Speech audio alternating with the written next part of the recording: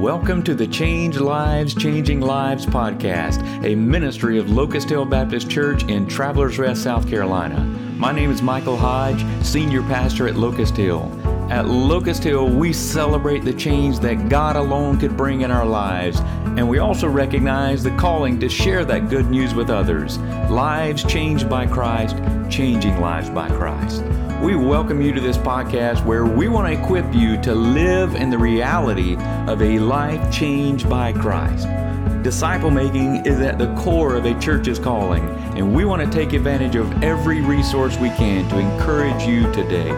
We invite you to join us for a service Sundays at 10:15 a.m., Wednesdays 6:30 p.m. Our church is located at 5534 Locust Hill Road in Travelers Rest, South Carolina. Our website is locusthillchurch.org. I want to welcome you to the podcast. After this episode, we have just one more episode to record. It's been a long commitment, and I applaud all of the staff for your dedication to stick with it. Yeah, great job. We've had some great conversations, and we look forward to one more episode, and we will make it across the finish line. Yes. It's stretched all of us. We've had a lot of things that we've discussed as we walk through these episodes. Maybe it's taken some of us out of our comfort zone, would you say?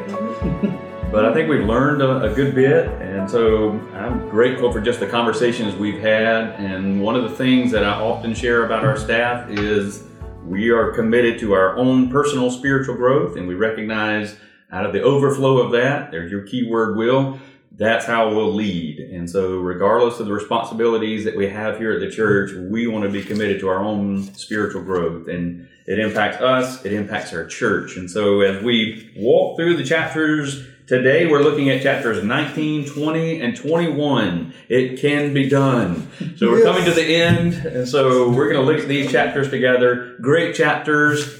I love these chapters. Chapter 19, we've already discussed before we started recording. One of our favorite chapters, rich in mercy, is the theme here. And so I think this is one of the clearest chapters on capturing the heart of Christ. And so to kick it off then, I want to go to you, Will, from Ephesians 1. It reads, "In him we have redemption through his blood, the forgiveness of our trespasses, according to the riches of his grace, which he lavished upon us, in all wisdom and insight, making known to us the mystery of his will, according to his purpose, which he set forth in Christ."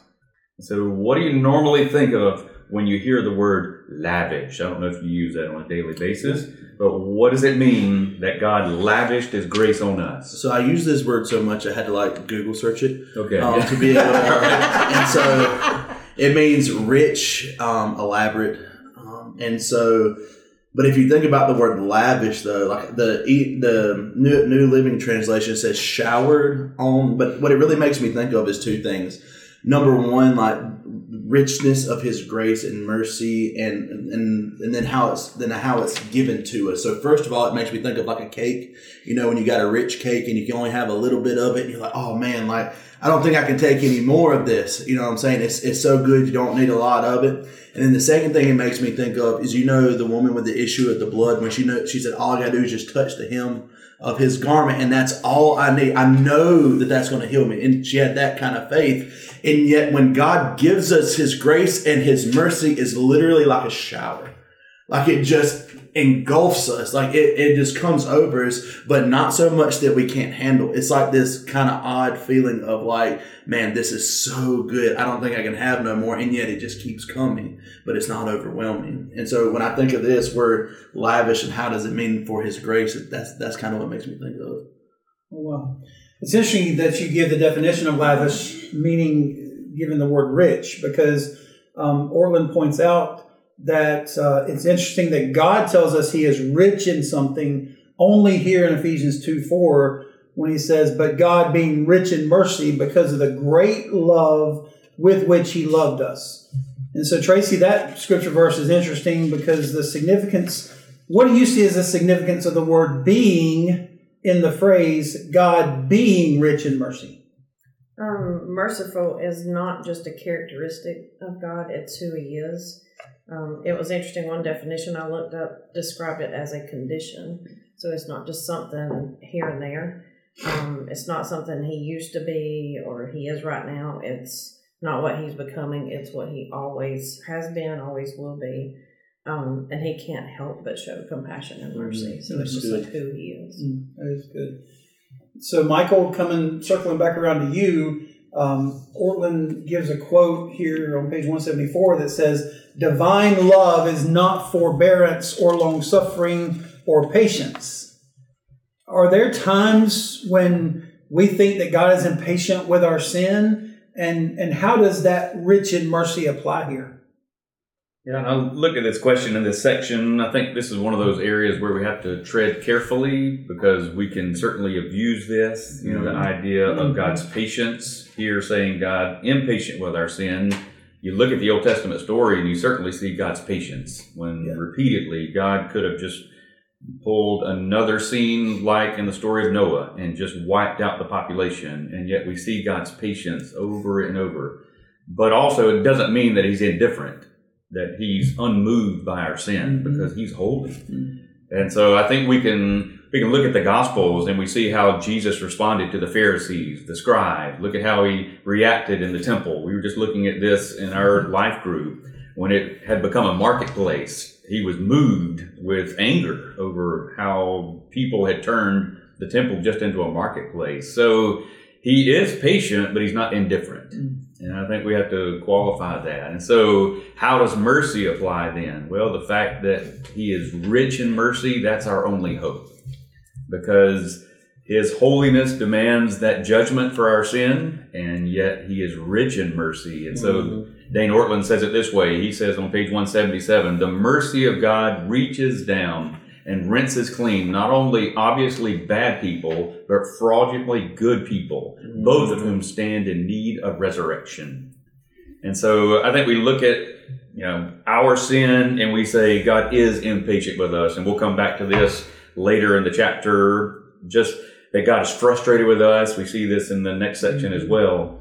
But he is patient, but he's holy, and his mercy extends and allows us to have that relationship with him.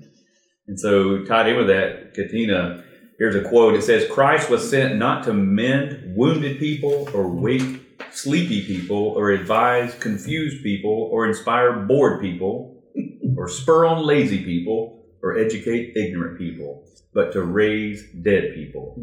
What's the proof of God's rich mercy in our life, despite the hardships and sins we may face?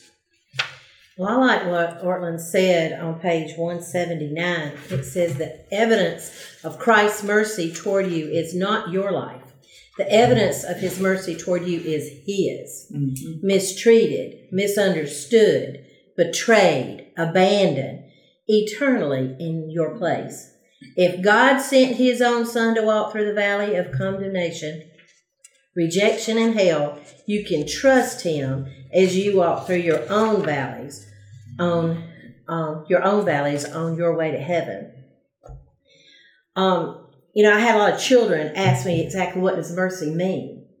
And, they hear that word, they hear grace, they hear mercy.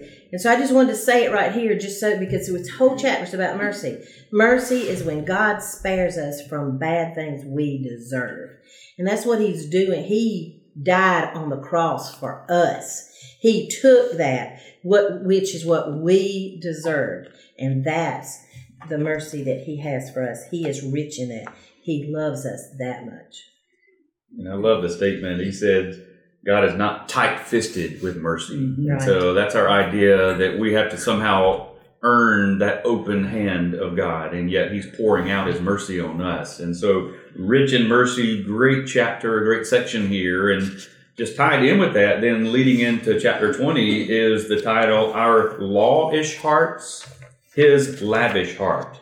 So coming back to Will's favorite word there, lavish. Lavish. The Son of God who loved me. And so this pulls from Galatians chapter 2. I've often heard it said, if you want to know doctrine of God, go to Romans. If you don't have much time, go to Galatians. So it's a much more abbreviated version of a lot of what we find in the book of Romans. And so here, this chapter is really based on Galatians chapter 2. And so we get to see, as he'll talk about in this chapter, the subjective side of salvation, justification, but also the objective side of salvation, God's love for us. And so diving into that conversation, I want to begin with Amanda and this quote. There are two ways to live the Christian life. You can live it either for the heart of Christ or from the heart of Christ. What's the difference between living for God or living from Him? I know earthly illustrations only go so far when trying to explain the love of Christ and the relationship we have with Him. But the one that was used in this chapter about the 12-year-old boy working to try to secure his position in the family helped me to understand the difference between living for the heart of Christ versus living out of love of Christ. We can either try to work thinking we can earn God's love and secure our position in His family by doing what we think is right, or we can rest in God's love as His own child and allow Him to work through us to demonstrate His love to others. And I think that's our tendency. We're trying to earn what we already have, and that identity of being adopted as a child of God. And so, Jason, I will pull you into the conversation with this quote. It says, the battle of the Christian life is to bring your own heart into alignment with Christ. That is, getting up each morning and replacing your natural orphan mindset with a mindset of full and free adoption into the family of God through the work of Christ, your older brother who loved you and gave Himself for you out of the overflowing fullness of His gracious heart. So the question then is, do believers try to strengthen their standing with God based on how they perform spiritually? And what's Galatians teach us about being made right with God? Well, the answer to that first question is a resounding yes. I think, in my opinion, believers are constantly trying to do more, be more, give more in hopes of getting out of a problem or avoiding a trial or a circumstance altogether. I call it the seeing blue lights in the rearview mirror syndrome, that people see that and it prompts empty promises to God. If you'll just get me out of this ticket, yes, I promise you I'll go to church. I'll give more. I'll do more. I believe most people live with a mindset that their standing before God is dependent solely on what they can do. You ask what Galatians teaches us, it brings in that phrase, but God. But God, being rich in mercy. Galatians teaches us that it's nothing about what we do, how much we give, what we say that makes us right with God, but it's all about what Christ has done. The awesome and amazing thing about that is, while God's grace and His mercy are new to us every single day, it's not just what gets us into that relationship with God, but it's also it's the guardrails that kind of give us that daily walk with Christ that we are to have. Yeah. So, pulling from Galatians 5:1, for freedom Christ has set us free. Stand firm, therefore. And it's interesting because we'll use our freedom, what He's given us, to walk in the joy of that relationship with Him, and we'll run right back into slavery. Mm-hmm. And He'll set us free to make a choice that honors Him or make a choice that rejects Him. And you look at our patterns. We have freedom, and we choose the very thing that then puts us right back into slavery. Yeah. So what are we using our freedom for? It's His lavish heart, that gift that we have. So Ray, pulling you in, Dane uses a great quote from John Newton. Our sins are many, but His mercies are more. Our sins are great, but His righteousness is greater. We are weak, but He is power.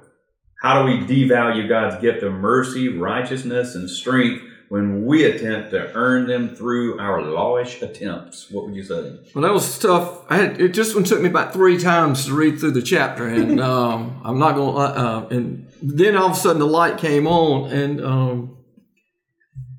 the first thing is in the chapter it says God's grace and love is not only the gateway but also the pathway to Christian life. And then of course that threw me to Psalms 119. Your word is a lamp to my feet and a light to my path. And I just said, okay, that's it. And then, my mind got to Ephesians 1, verse 4. Long ago, even before He made the world, God loved us and chose us in Christ to be holy and without fault in His eyes. His unchanging plan has always been to adopt us into His own family by bringing us to Himself through Jesus Christ. And this gave Him great joy. And so, as I was to answer the question, there's nothing we can do. It's like the song that Elvina Hall says, Jesus paid it all to Him I owe. Sin had left a crimson stain. He washed it white as snow. But as Dane Ortlund says, it goes on about the objective part and subjective part. The objective part, justification. That's the work of Christ. I mean, like I say, he paid it all. That's it. We're justified only because he paid it all. And then, of course, the subjective part is your sanctification. That's your walk.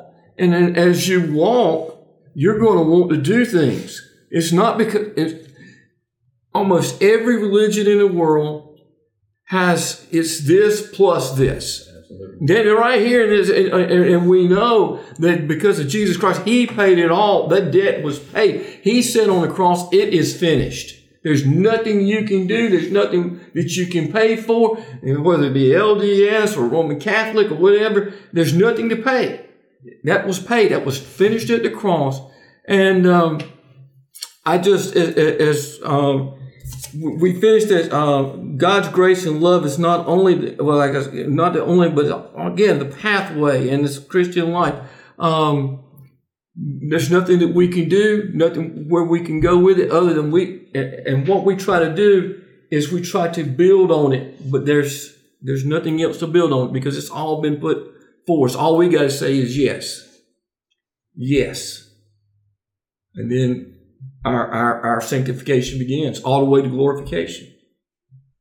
And so that quote there, March 1767, John Newton, and those key words, his mercies are more. And so I was looking just at the story behind that song, his mercy is more. And the lyrics of this are very familiar. What love could remember, no wrongs we have done. Omniscient, all-knowing, he counts not their sum. Thrown into a sea without bottom or shore, our sins they are many. His mercy is more. So those lyrics are based on that sermon by John Newton. His mercy is more. So what a beautiful picture here. So Sandra, as we think about this, and again pulling from Galatians, let's consider what Paul means when he says that all who rely on works of the law are under a curse. Pulling that from Galatians 3:10. So what does it mean that Paul speaks of being of works here? To be of works is not to fall short, but it's you're marching in the wrong direction. We can't, our doing and relying on our own actions is not what we need to receive our salvation. Our salvation can only come from our faith and from God.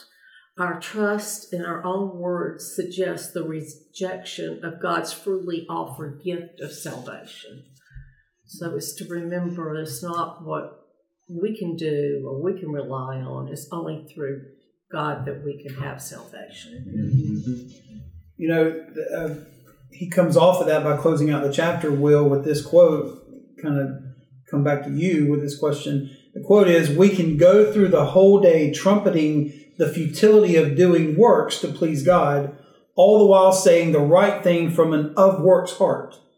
And our natural of worksness reflects not only a resistance to the doctrine of justification by faith, but also even more deeply a resistance to Christ's very own heart." So, Will, the question for you is, how does Christ's work and the heart from which that atoning work flowed address our of worksness? So I love that I got this question because we've been walking through the book of James, and some people read in James chapter 2 and start getting super confused in their faith because James says you're justified by works and not by faith alone, and people seem to trip up on that. But I think what we must do is to consider the source of what our work comes from. And it's the finished work of Christ. Because he goes on to say this, for as the body apart, as in James 2:26, for as the body apart from the Spirit is dead, so also faith apart from works is dead. Like you can't divorce both of those things. And the reason why I say consider the source is because what Ortlund's talking about in his heart is us like almost trying to like earn God's favor or earn God's love or earn our way into heaven, which we know that was completely paid for by Christ's death on the cross and by his resurrection. And so James goes further in chapter 3 to give us this picture of what is your source, like what comes from you. And it says in 3:11, does a spring pour forth from the same mouth opening both fresh water and salt water? Can a fig tree, my brothers, bear olives or a grapefruit produce figs? Neither can a salt pond yield fresh water. If you are considering your source, you don't work for your salvation. You work because you've been saved.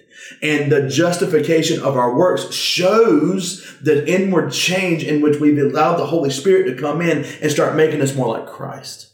So now, instead of us pursuing favor, love, and all this stuff, saying, okay, I got to earn this, we say, no, I already have this. And my life is to glorify God and to lead others to Christ. And I love the closing statement that just captures all of that. Our lawish hearts relax as his lavish heart comes home to us. Ooh, that's good. That's a good phrase. I bet he worked on that one a little while. So that sets up the final chapter we'll discuss in this session then. He loved us then, he'll love us now. And pulling from one of my favorite texts, we'll love this one as well, Romans 5:8. One of those but God statements, the big transitions of the Bible. When we're in our sin, but God proves his love for us.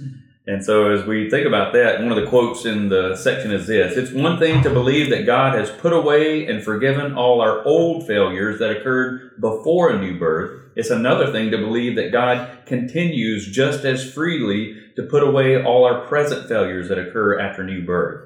And so the question we have to consider is, do we have a harder time believing God fully forgives our sins as a Christian than believing he forgives your past sins as a non-Christian? I think it's a good question to wrestle with. It's as if we look at that moment of salvation as God acts in one way, but then in our daily lives, he acts differently.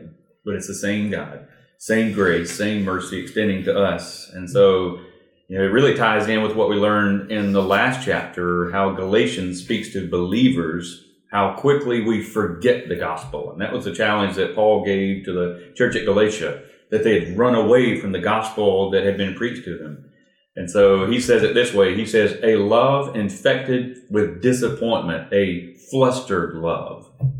So that theme really goes all throughout the book, that God is somehow frustrated with us. That's our mindset. That he looks on us with a bit of disappointment. And yet the same grace, the same love that saves us is the same love that we live in each and every day.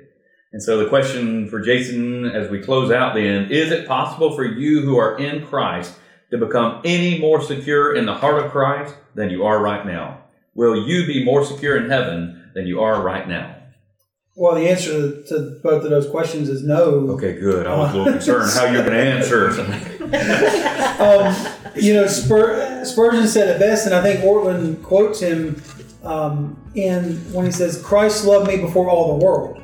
God chose me, set his heart on me.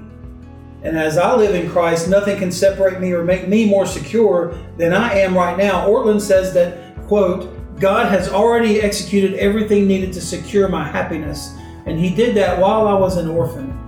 Nothing can unchild me, air quotes. Not even me. So back to what Spurgeon was saying, since that time God has not swerved, has not turned aside, nor has he changed. As I am united to Christ today, I'm as good as in heaven already. 3 exclamation marks. So he's never left us. He's never shut off his compassion. And I pray that we live in light of that hope. God loved you then, and he loves you now. So we've had the opportunity to reflect on chapters 19, 20, and 21. Rich in mercy, his lavish heart. He loved us then, he'll love us now. I want to thank you all for joining us for this podcast. We have just one more episode as we wrap up our study of Gentle and Lowly. Thank you for joining us for the conversation.